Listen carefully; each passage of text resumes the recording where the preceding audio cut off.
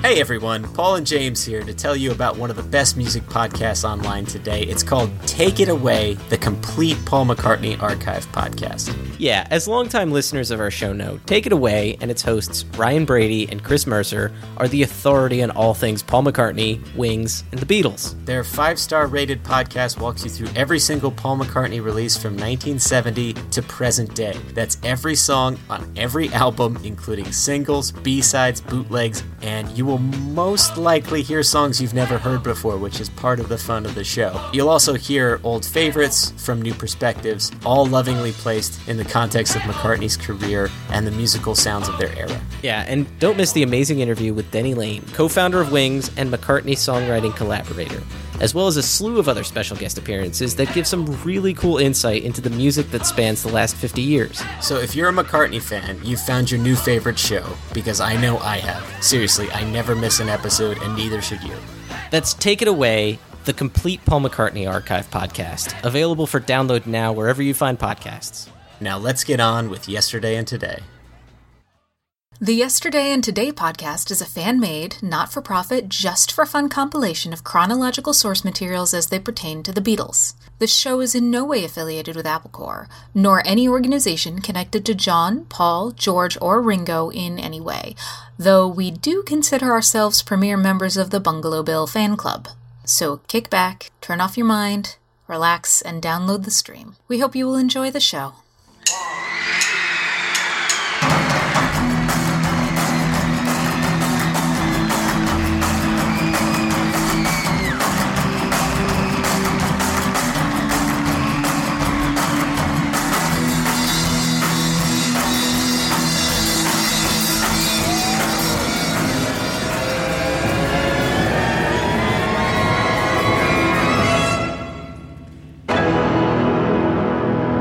The Beatles, Yesterday and Today, 1967, Part 4, the release of the LP Sgt. Pepper's Lonely Hearts Club Band, Side B. Welcome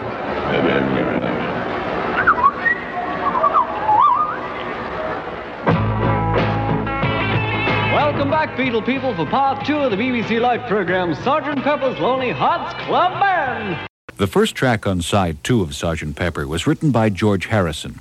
It was conceived at Claus Voormann's house on a pedal harmonium. George's composition, Within You, Without You, was included without benefit of any Beatle backing. It was all an indulgence, really. I think that they, I don't think they were even at the session, but I think they quite enjoyed the idea of having something that was a bit left field on the album. Has George written anything this time? Oh, yeah, he's done a great one. A great Indian one. We came along one night, had about 400 Indian fellas playing here, and it was a great swinging evening, as they say. His instrumentals and vocals obviously Indian influence, suggesting a remake of Revolver's Love You Too. You know that Within You and Without You is also a little further introspection, where you had Love You Too, which is sort of a person-to-person relationship, and Within You and Without You was more or less the introspection and, I guess, the spirit of people. It's just an idea, you know. But it's George Martin worked very closely with him on scoring it, using a small string section and some friends of George's from the Indian Music Association of London. The tabla, the Indian violin, and all the bending and slurs of Indian music give the piece a sound never before heard in pop music. I found it very fascinating, actually, working with George on that, in trying to get from English musicians what the Indians were already giving us. It started out by being George working with a Dilruba player, which is a kind of Indian violin. And then I had to copy that with a bank of English violinists. Within You, Without You was just my way of trying to make a Western pop song using some of those instruments and some of those sounds.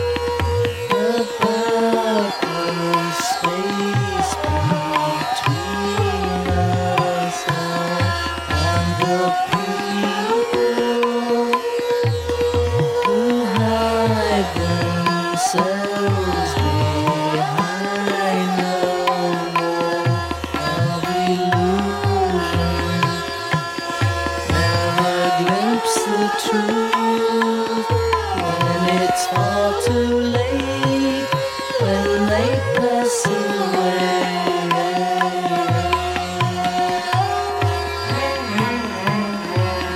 We were talking about the lovely overture when we find it to try our best to hold it there with our love, we could save the world if they only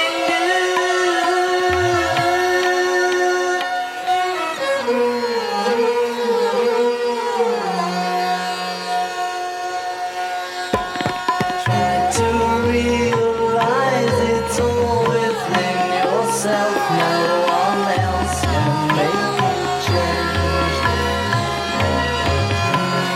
And to see you're really only very small, and life flows on within you and without you.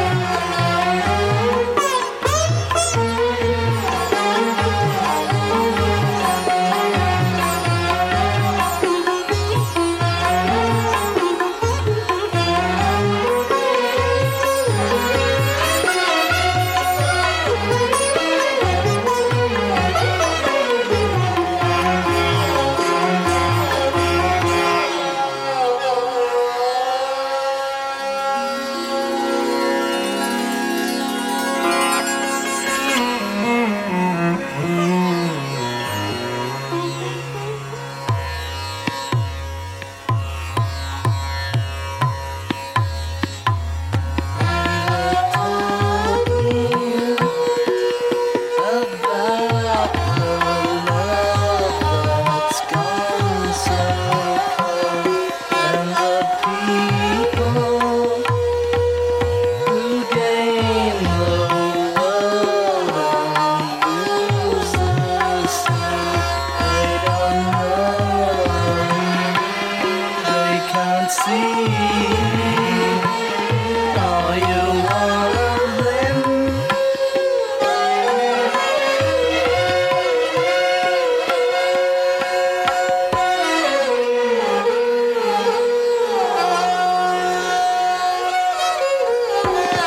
When you've seen beyond yourself, then you may find peace of mind is waiting there.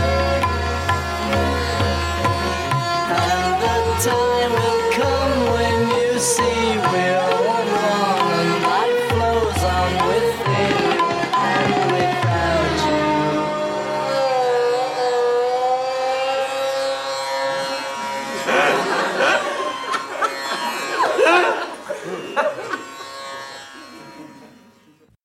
By the way, the laughing at the end was George's idea. The piece sounded so solemn that George felt he needed to break the mood.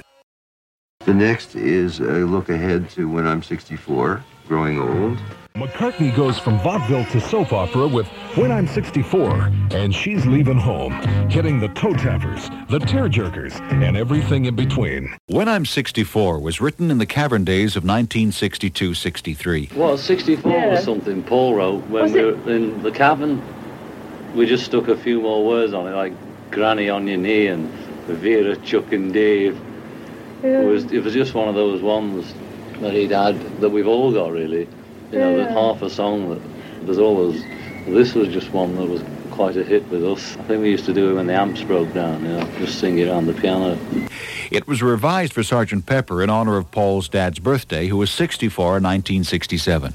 The soft shoe shuffle was an acknowledgement to his father's vaudeville days. When I'm 64, I had that song when I was a kid. You know, so I had that was about 16. I never did anything with it till I was about 24, and then we put words to it.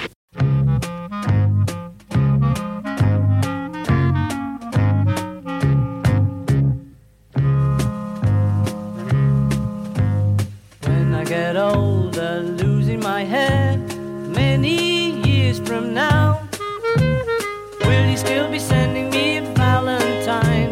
Birthday greetings, bottle of wine. If I'd been out till 2:45, would you lock the door? Will you still need me? Will you still feed me when I'm 64?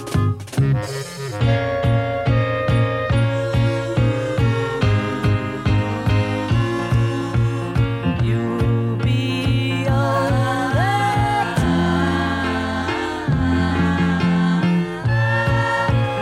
And if you say the word, I could stay with you. I could be handy mending a fuse when your lights have gone. You can knit a sweater by the fireside. Sunday mornings go for a ride. Doing the garden, digging the weeds. Who could ask for more? Will you still need me? Will you still feed me when I'm 64? Every summer we can rent a cottage in the Isle of Wight if it's not too dear. We shall scream and sing. Grandchildren on your knee. Vera, Chuck and Dave. Send me a postcard, drop me a line, stating point of view. Indicate precisely what you mean to say. You're sincerely wasting away. Give me your answer, fill in a form, mine forevermore. Or will you still need me? Will you still feed me when I'm 64?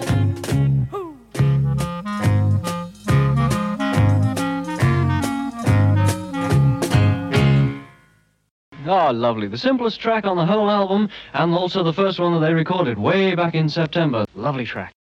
The next is Appreciating the Ordinary, Everyday, Lovely Rita Meter Maid. Paul was in Liverpool one day playing the piano when someone mentioned that in America people called parking meter women meter maids.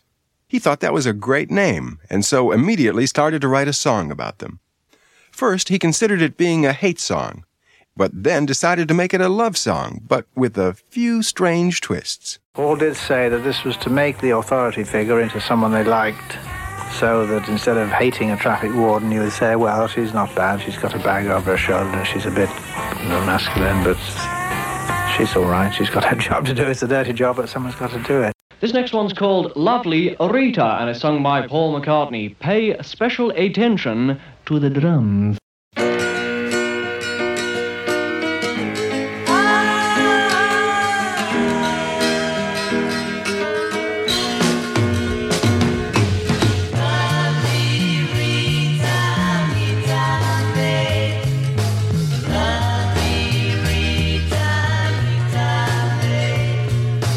Lovely Rita, meter maid, nothing can come between us.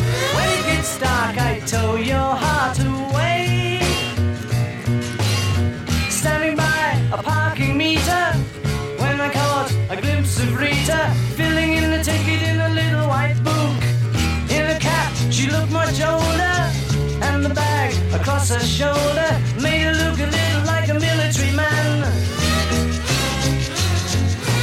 Lovely Rita, meter maid, may I inquire discreetly, when are you free to take some tea with me?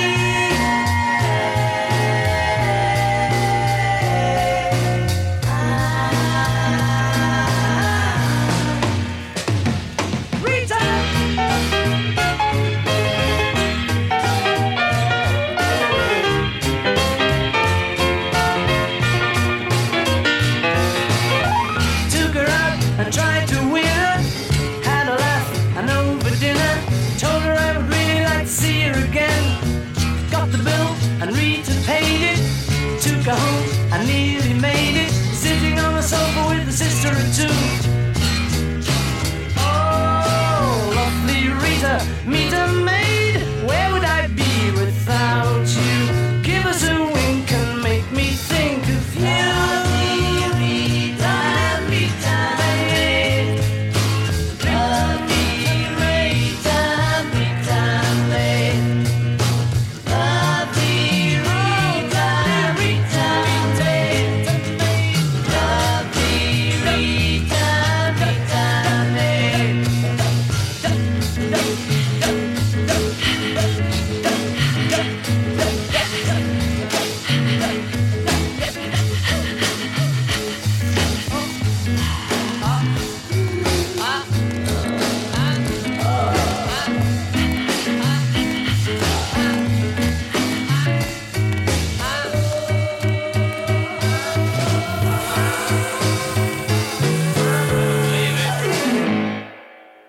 Believe it. Lovely. John Lennon in the background, Paul McCartney in the foreground. Meter maid, which is an American expression for one of those ladies, one of those diabolical people who goes around putting tickets all over your car. And now we come to the final medley of songs, starting with Good Morning, into Sgt. Pepper, and then into A Day in the Life. Good morning, good morning. It's like going to work and saluting the day and dealing with the everyday business of the day. John would often sit in his Weybridge home tinkering at the piano with the TV on low in the background. One day, a commercial for cornflakes came on with the words, "Good morning, good morning." Good morning, the best to you each morning. Sunshine breakfast, Kellogg's cornflakes, crisp and full of sun. John took it from there. Well, Good Morning, of course, was inspired by a commercial, a breakfast commercial. And I suppose that triggered something in John, which made him write the song. I like TV commercials, radio jingles, because I like the idea of saying it in 60 seconds. I like if it says it in one headline. That to me is the best way of saying it. Simple, straight, and it's over. The message is over. And if they had 60-second records, I'd be in there making them. I like them short. And again, he drew his inspiration from very mundane, ordinary things like Time for Tea and Meet the Wife. Meet the Wife was a television serial. It kind of indicates the suburbanarity of his songs and the very Englishness of the whole thing.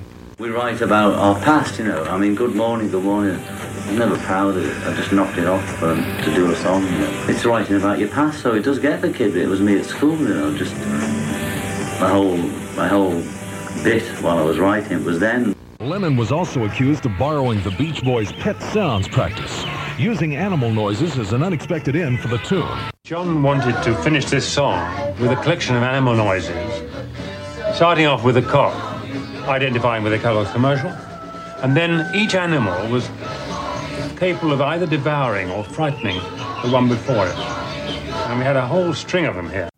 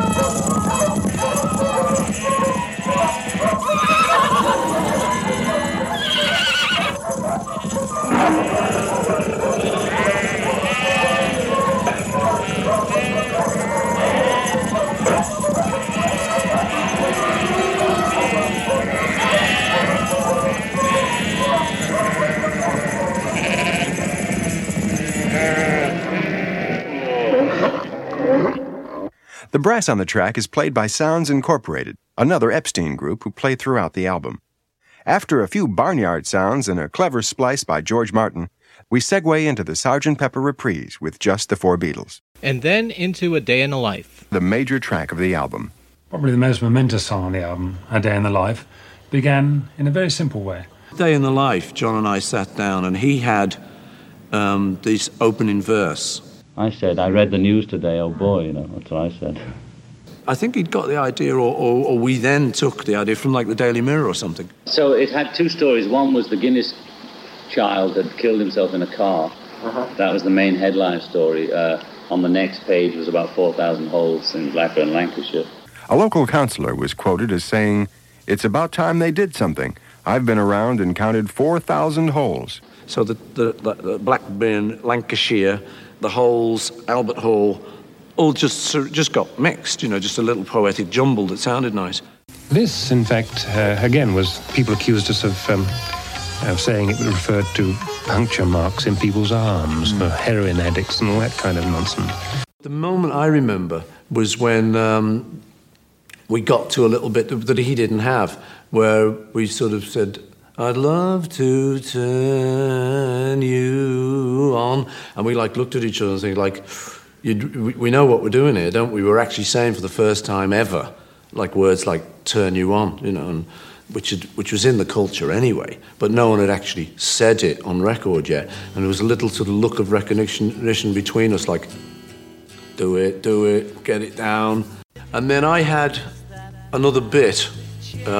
Woke up, fell out of bed, dragged a comb across my head. That was a little bit I had. It wasn't doing anything. And so we thought, well, that'd be good. We could put that in the middle. And we got the concept of sort of building it a little bit like a sort of mini operetta. John said, well, let's shove it in the middle and see if we can't connect them up in some way. We connected them with a series of empty bars on either side of Paul's section before we came back into John's as a reprise. And we knew we had to fill those bars with something sensational. And we didn't know what it was going to be yet. And in order to keep the 24 bars so that everybody knew when to come back in again, dear old Mal Evans stood by the piano counting the bars.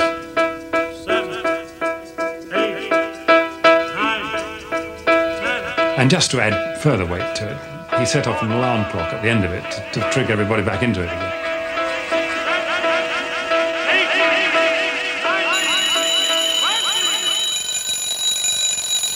They told me they wanted an orchestral climax to fill these empty bars, a giant orgasm of sound, rising from nothing at all to the most incredible noise. The cataclysmic orchestral build-up, which occurs twice in the piece, features 42 conservative symphony orchestra players who were enticed by the Beatles to wear funny hats, false noses, and paper glasses to get into the spirit. Engineer Jeff Emmerich. Well, they were shocked. They didn't really know what was going on because, first of all, they were also asked to wear evening dress as well, which was unheard of, for a recording session. And there was various funny party novelties and that floating around, funny hats and things. I think it was John that wanted this, as he put it to George, the most horrible, loudest sound that could be created, Horn player Alan Civil. Nothing written down. It was just improvisation all the time. You'd have everybody play their lowest note, say, and then just go up and up and up and playing higher and higher and higher. And you think, well, how the hell are they going to use this? And there was sort of Ringo dashing around with his movie camera and people. It seemed like a party almost, and booze and fags and things. Crazy. You couldn't believe it was a session. Trumpet player David Mason again. Except for what we had to play. You don't often go along on a session and just asked to go as high as you could, then start again at the bottom in your own time. So the whole effect was all the strings were sliding up and all the wind were going up chromatically and trombones were going with a slide. We just sort of kept going up and one after the other. It was just an effect. Cello player Peter Halling, who played on the piece, tells us what it was like to work with the Beatles in the studio. They were always very, very kind to the musicians, very nice chaps, They were really appreciative of the musicians turning up, and some of the musicians were, as you know, first-class musicians. And sometimes they used to try and get the atmosphere there, and number 2 studio at EMI was rigged up with blue and green lights used to flash about, to try and get us in the mood, I suppose. But I remember one distinct night, I think we were called at 10 o'clock at night, just to do one track, I think it was. And there was food there and drink, and of course it all became very great fun. They could bring us in the studios to experiment. And that's why that's another thing now with synthesizers. Now they can just sit there and experiment themselves. But in those days, they had to experiment with us. I hear you had the Rolling Stones in this session. They came down, because we had a lot of people there, you know, because it was a big session. And we. The final chord was played by all four Beatles and George Martin on 2 grand pianos and 1 upright. It was then overdubbed 3 more times. This dense, massive sound made a powerful ending to one of pop music's masterpieces. And so, here is the final medley.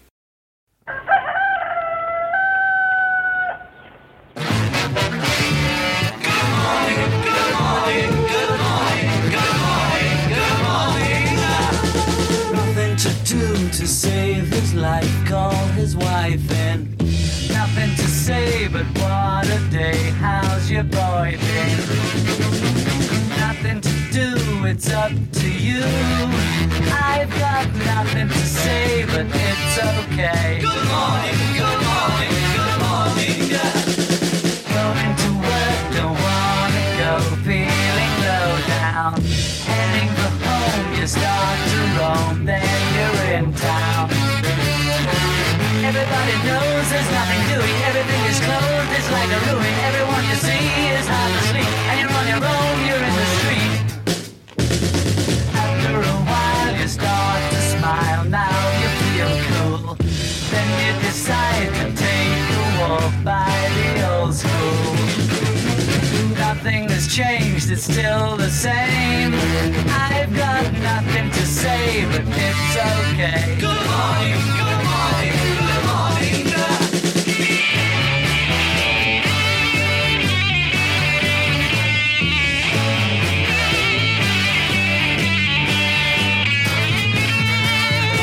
People running round, it's 5 o'clock. Everywhere in town is getting dark. Everyone you see is full of life. It's time for tea and meet the wife. Somebody needs to know the time. Glad that I'm here. Watching the skirt, you start to flirt. Now you're in gear. Go to a show, you hope she goes. I've got nothing to say, but it's okay. Good morning, good morning.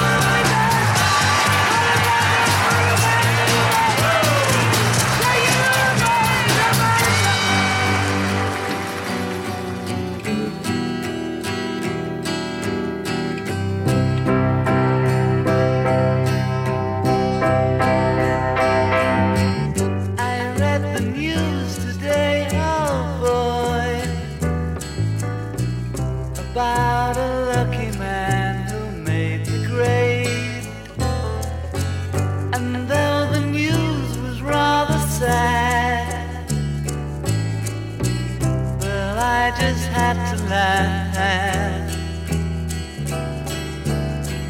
I saw the photograph. He blew his mind out in a car. He didn't notice that the lights had changed. A crowd of people stood and stared. They'd seen his face before. Nobody was really sure if he was from the House of Lords. I saw a film today, oh boy. The English army had just won the war. A crowd of people turned away, but I just had to look, having read the book. I'd love to turn you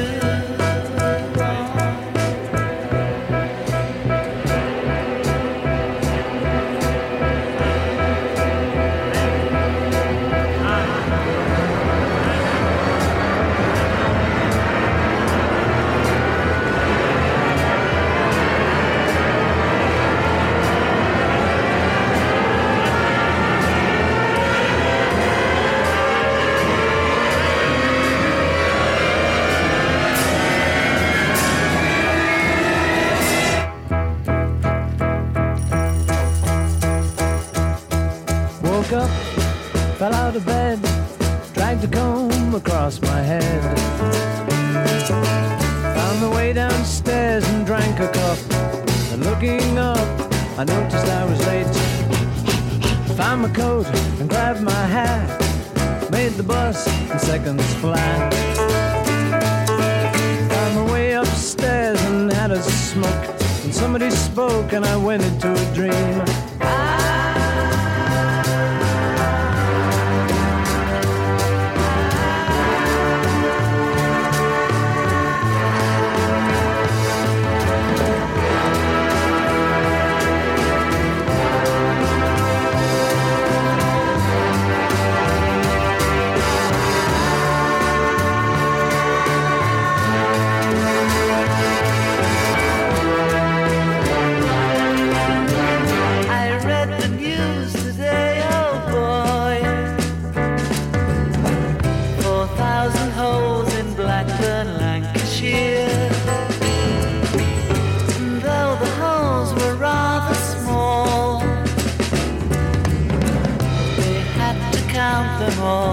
Now they know how many holes it takes to fill the Albert Hall.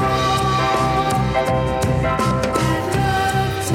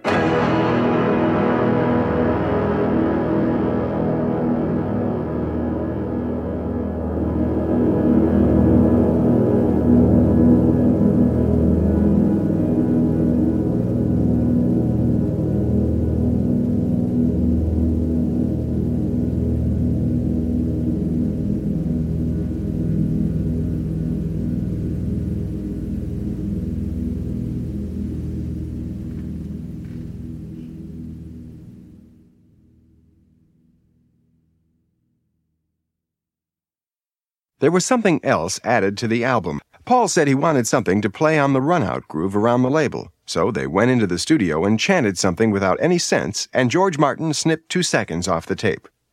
Not content with this gibberish, Paul said, "We never record anything for animals. Let's put on something which only a dog can hear."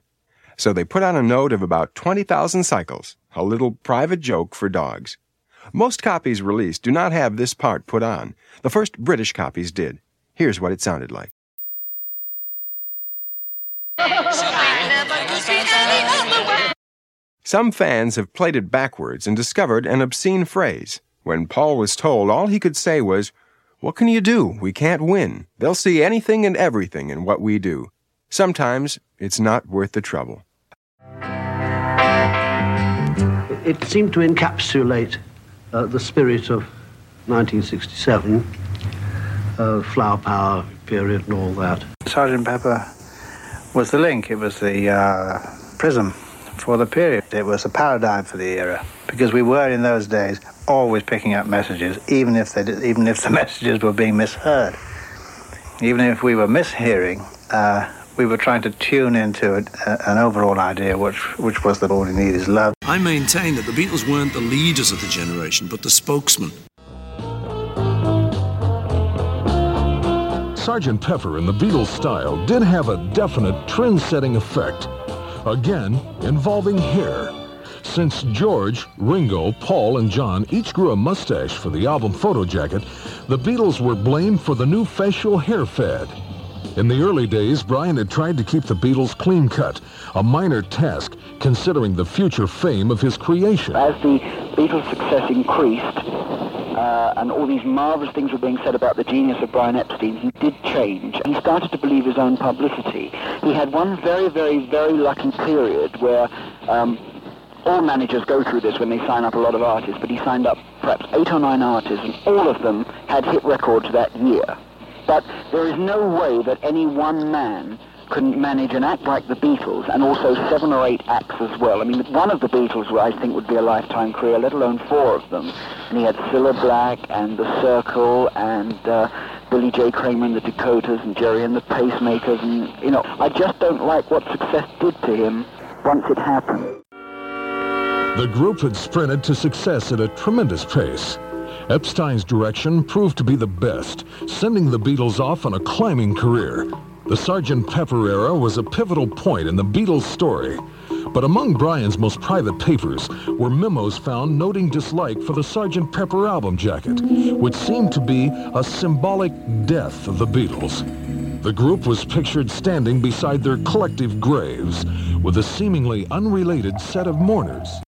We all know the album is a stereo version, but it was intended to be mono. Engineer Jeff Emmerich. In fact, Pepper was not even monitored in stereo. Stereo took a long time to establish itself in England, and the best copy of Sgt. Pepper is the mono version, because we spent 3 weeks mixing that, and the stereo we mixed in 2.5 days. Sgt. Pepper's Lonely Hearts Club Band. Has there been an album since that carried as much impact or enjoyment? I remember track by track, it was exciting at that time. Nothing like it had ever been. Lyrics printed on the back cover for the first time. It also has the words of every track on the back, and it's a double feature album, which has a free paper mustache, a badge, and a picture of Sgt. Pepper, no less. Sgt. Pepper has been voted the best pop album of all time. Although Sgt. Pepper's Lonely Hearts Club Band is considered one of the first rock concept albums, it's actually a collage of many different elements. What really tied this album together was the production. Sgt. Pepper was the first rock album to have all the songs run into one another. The album's producer, George Martin, explains why this was done. It was a conscious attempt by me to try and get the thing integrated into something that flowed consistently without too many interruptions. Pepper seemed to grow of its own accord. It seemed to have a life of its own when I was editing it. And I was trying consciously to make a whole thing, a concept of it. In other words, I was trying to integrate everything, make it flow into one. Because when you look at Pepper, it really isn't a concept album at all. It's just a collection of songs. There's no particular theme that runs through it, except maybe there's a band that play different numbers. More recently, John was asked by Anne Nightingale how he viewed the Sgt. Pepper album in retrospect. It's called the first concept album. It doesn't go anywhere.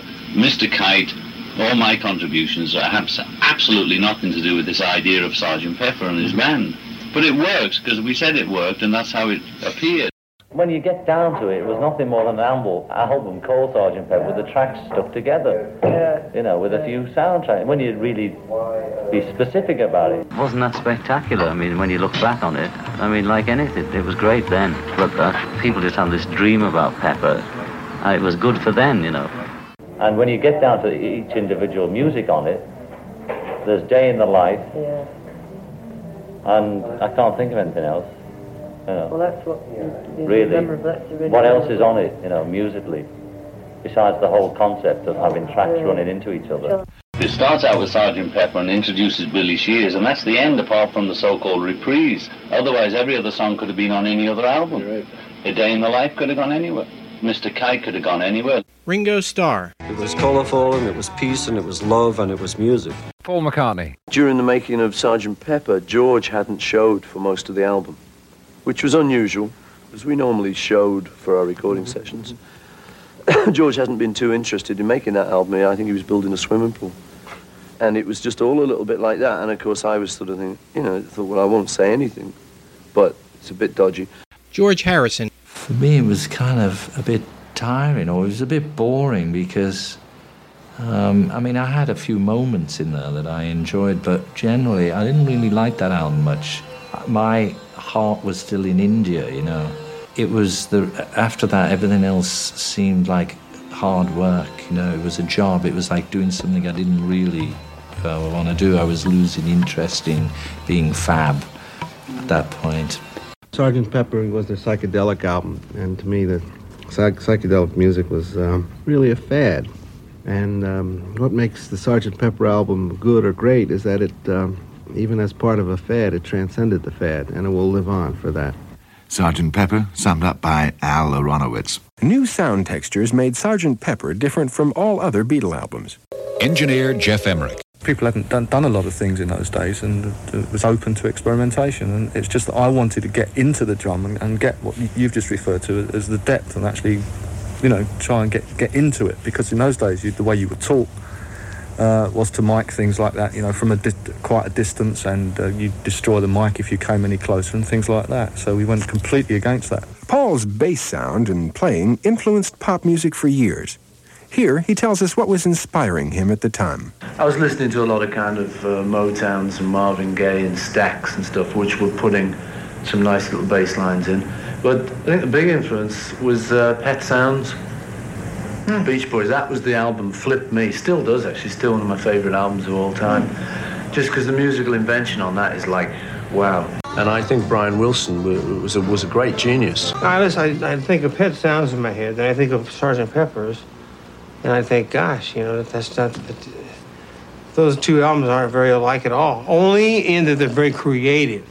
They must have picked up on the creativity of Pet Sounds, not the sound.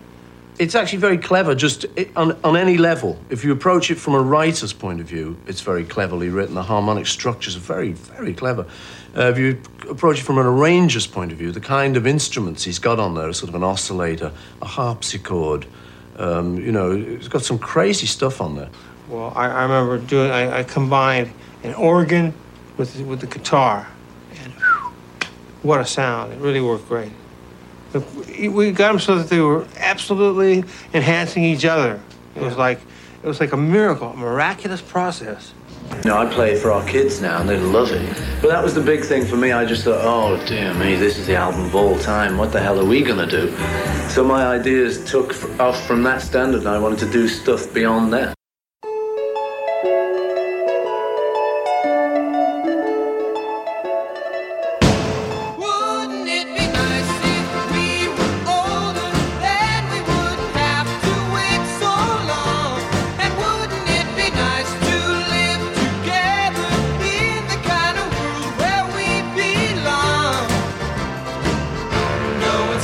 Make it that much better when we can say goodnight and stay.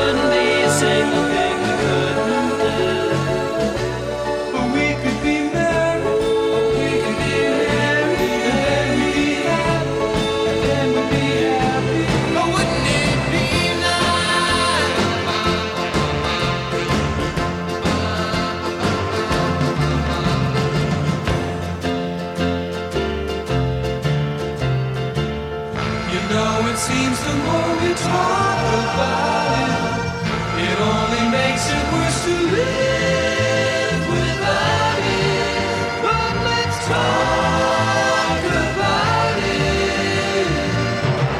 But wouldn't it be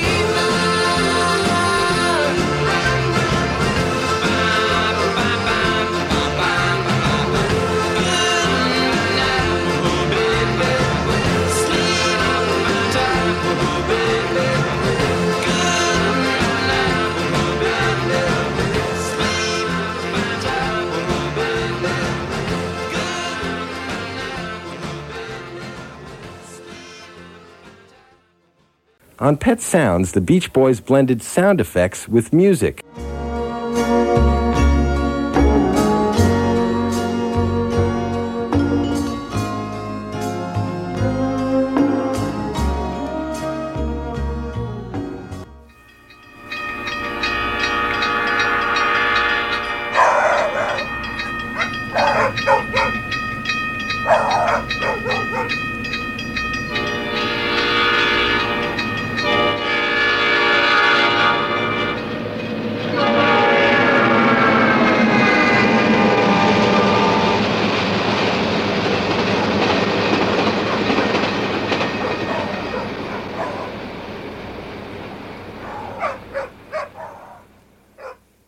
Because of the work they'd done, it didn't seem too much of a stretch for us to get further out than they'd got.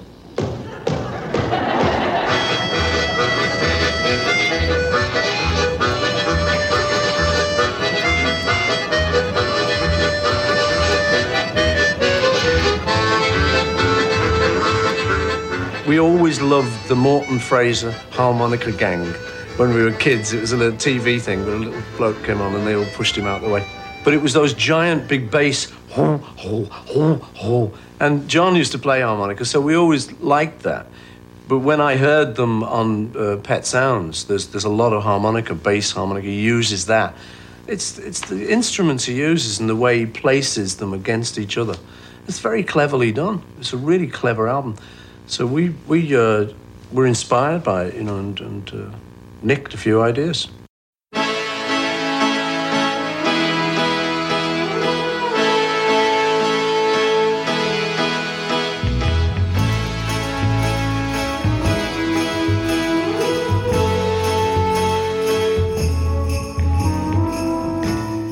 I may not always love you, but long as there are stars above you, you never need to doubt it. I'll make you so sure about it.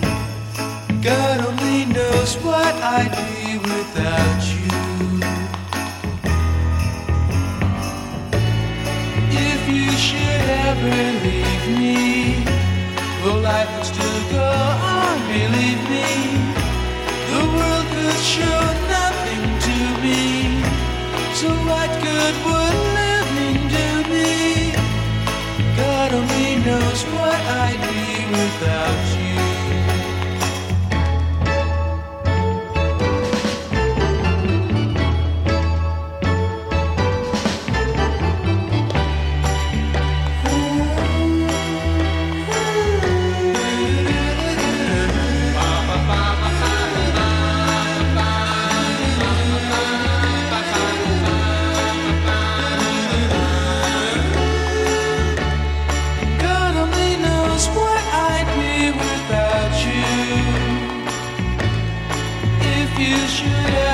Leave me, the life would still go on, believe me.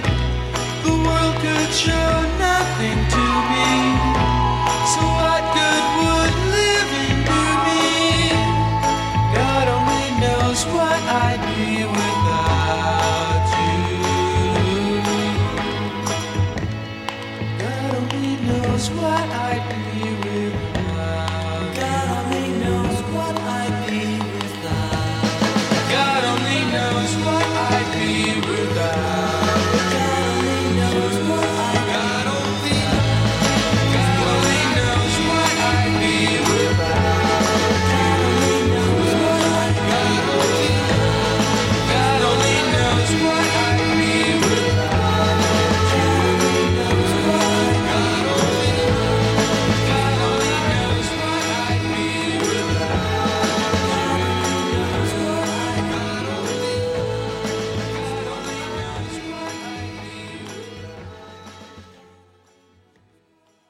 When I started songwriting, it wasn't to write rock and roll. It was to write for Sinatra.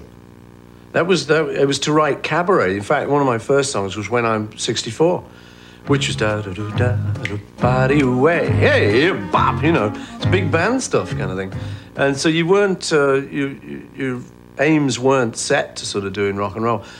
But when we started working together, I think I certainly, and I think John too, wanted to be a Rodgers and Hammerstein, a Lennon McCartney. We consciously wanted to be, a team. I mean, the funny thing was I wanted McCartney-Lennon, but of course John was always bossier, and he said, no, it sounds much better the other way, Lennon-McCartney. So I gave in. While credit is generally passed to Paul for the Pepper LP's origin, Beatle best friend Mal Evans offers another angle. Actually, Paul and I wrote 50-50, Sgt. Pepper, a song, and another song on the album called Fixing a Hole. The two of us wrote this. It was at a time when Lennon McCartney was the biggest thing in the world, you know. And Paul said, look now, Lennon McCartney's so big, which is ironic now looking back, you know. But Lennon McCartney's the biggest thing in our lives at the moment. We feel that it wouldn't be right, John and I feel it wouldn't be right to put Lennon McCartney Evans, you know, bring somebody else into the songwriting team. But you'll get all your royalties and everything will be cool, you know. Me, I was so in love with them that you want my right arm, you've got it, you know. Anything you say, Paul's fine with me. I didn't even care, you know. I was having such a good time. Can you imagine a guy living and breathing and partying with the Beatles, you know, traveling the world with them? There's a 100-mile line of people who would take my place, you know. So I didn't care. I loved them so much. The song when we first got it together was Dr. Pepper's Lonely Hearts Club Band, and we were quite pleased with this, you know. And then we found out that Dr. Pepper was a trade name for a well-known drink in America, so we thought, well, we can't use that because they'll sue the backsides off us, you know, for using their name. I'm sure they'd have been delighted with one of the Beatles writing a song about it, but we went through a whole list. It was General Pepper, it was, you know, it got down to Sgt. Pepper. Sgt. Pepper, that's the one, right? Sgt. Pepper's Lonely Hearts Club Band. To many critics, the arrival of the Sgt. Pepper's Lonely Hearts Club Band album marked the Beatles' performance peak, a musical evolution and expansion surrounded by controversy, and the confirmation that psychedelic drugs had contributed to their newfound consciousness. But was the drug scene anything new to the Beatles? I've been on pills since I was 15, since I was 17. Since I became a musician, the only way to survive in Hamburg, to play 8 hours a night, was to take pills. Like the waiters gave you the pills and drink. I was dropped down drunk in art school. I was a pill addict until Help, just before Help, where we turned on to pot and we dropped drink. Simple as that. I've always needed a drug to survive. The BBC banned the Beatles' A Day in a Life because of the Lennon line, I'd Love to Turn You On, created as a bridge between two snatches of different songs. The line wasn't a mere drug message, but an invitation to a vision. Was Lennon describing the Day of Judgment in verse? His section of the song was a chronicling of news items from the London Daily Mail, mildly exaggerated. Paul provided the wake-up sequence from an unfinished tune of his, and combined with the twice-used orchestral crash, it was analyzed as a musical drug rush. The final prolonged piano chord brings the day to an end. I was very cross that the BBC, in their infinite wisdom, decided to ban some of the tracks, and they wouldn't play it. They wouldn't play A Day in the Life. Why, I don't know. Well, they wouldn't. And they wouldn't play Lucy in the Sky with Diamonds because this rumour went round that it was all connected with drugs, and Lucy in the Sky actually stood for LSD, which wasn't true, and that it was an album which actually was promoting the use of drugs amongst the young. Speech Spiro Agnew gave. One of the hits of the 1960s, registering more than $1 million in sales, was a record entitled With a Little Help from My Friends. The key lines are this: I get by with a little help from my friends. I get high with a little help from my friends. It's a catchy tune, but until it was pointed out to me, I never realized that the friends were assorted drugs with such nicknames as Mary Jane, Speed, and Benny. But the double meaning of the message was clear to the members of the drug culture and many of those who were tempted to join. Or this one, called White Rabbit. One pill makes you larger and one pill makes you small.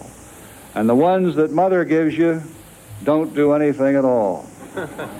Go ask Alice when she's 10 feet tall.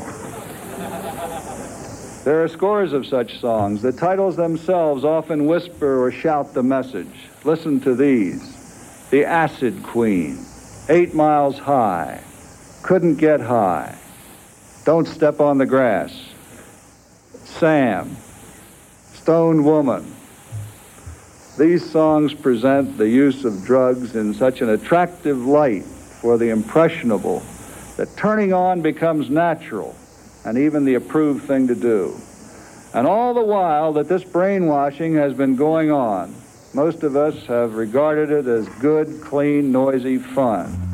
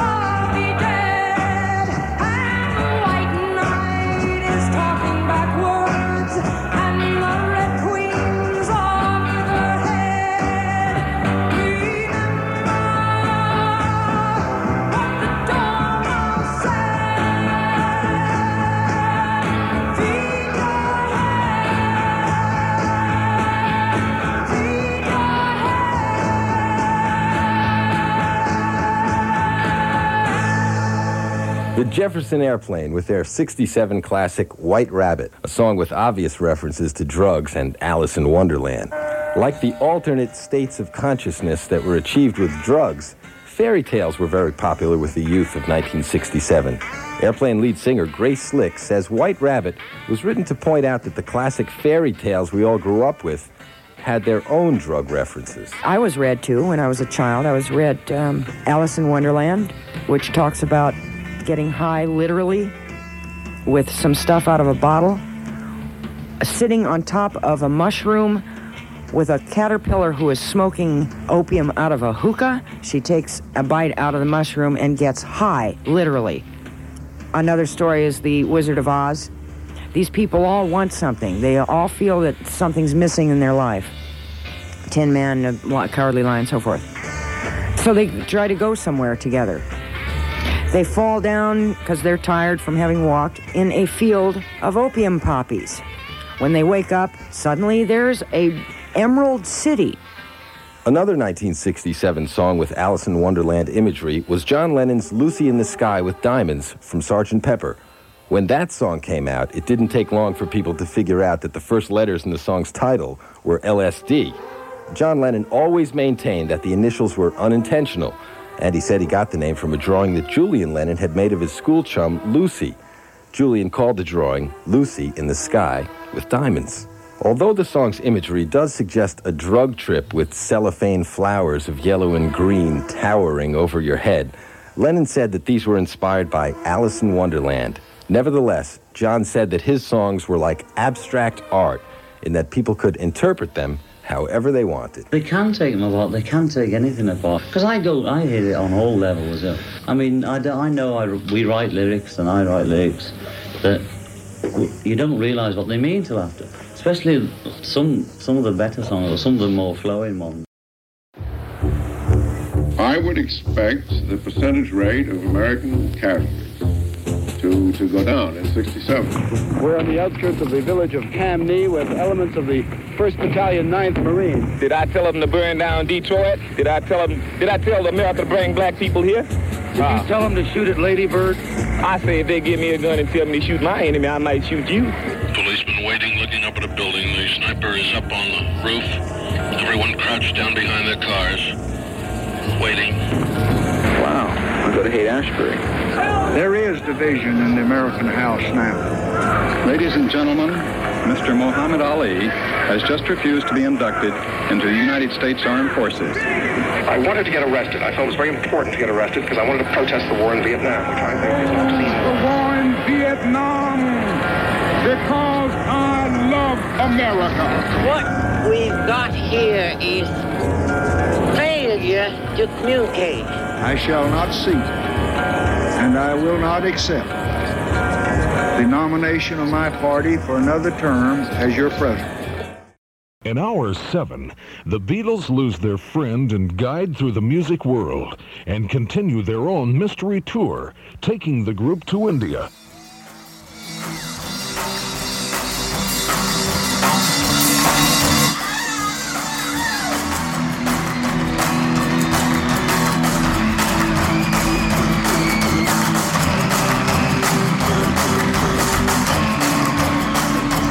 For more information or to contact the show, visit yesterdayandtodaypodcast.wordpress.com or email at yesterdayandtodaypodcast@gmail.com.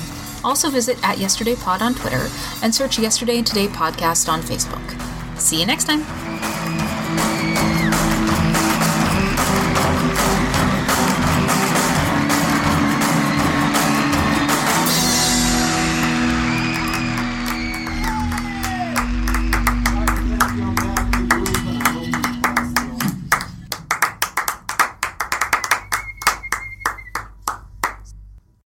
I'm Paul Kaminsky. And I'm James Kaminsky. And we are the co-hosts of the Third Men podcast. We are a Jack White history podcast where we go over the White Stripes, Third Man Records, the list goes on. And occasionally, we do a funny voice or two. So you're going to probably want to get used to that. Or turn it off. Whatever your preference. Or whatever turns you on.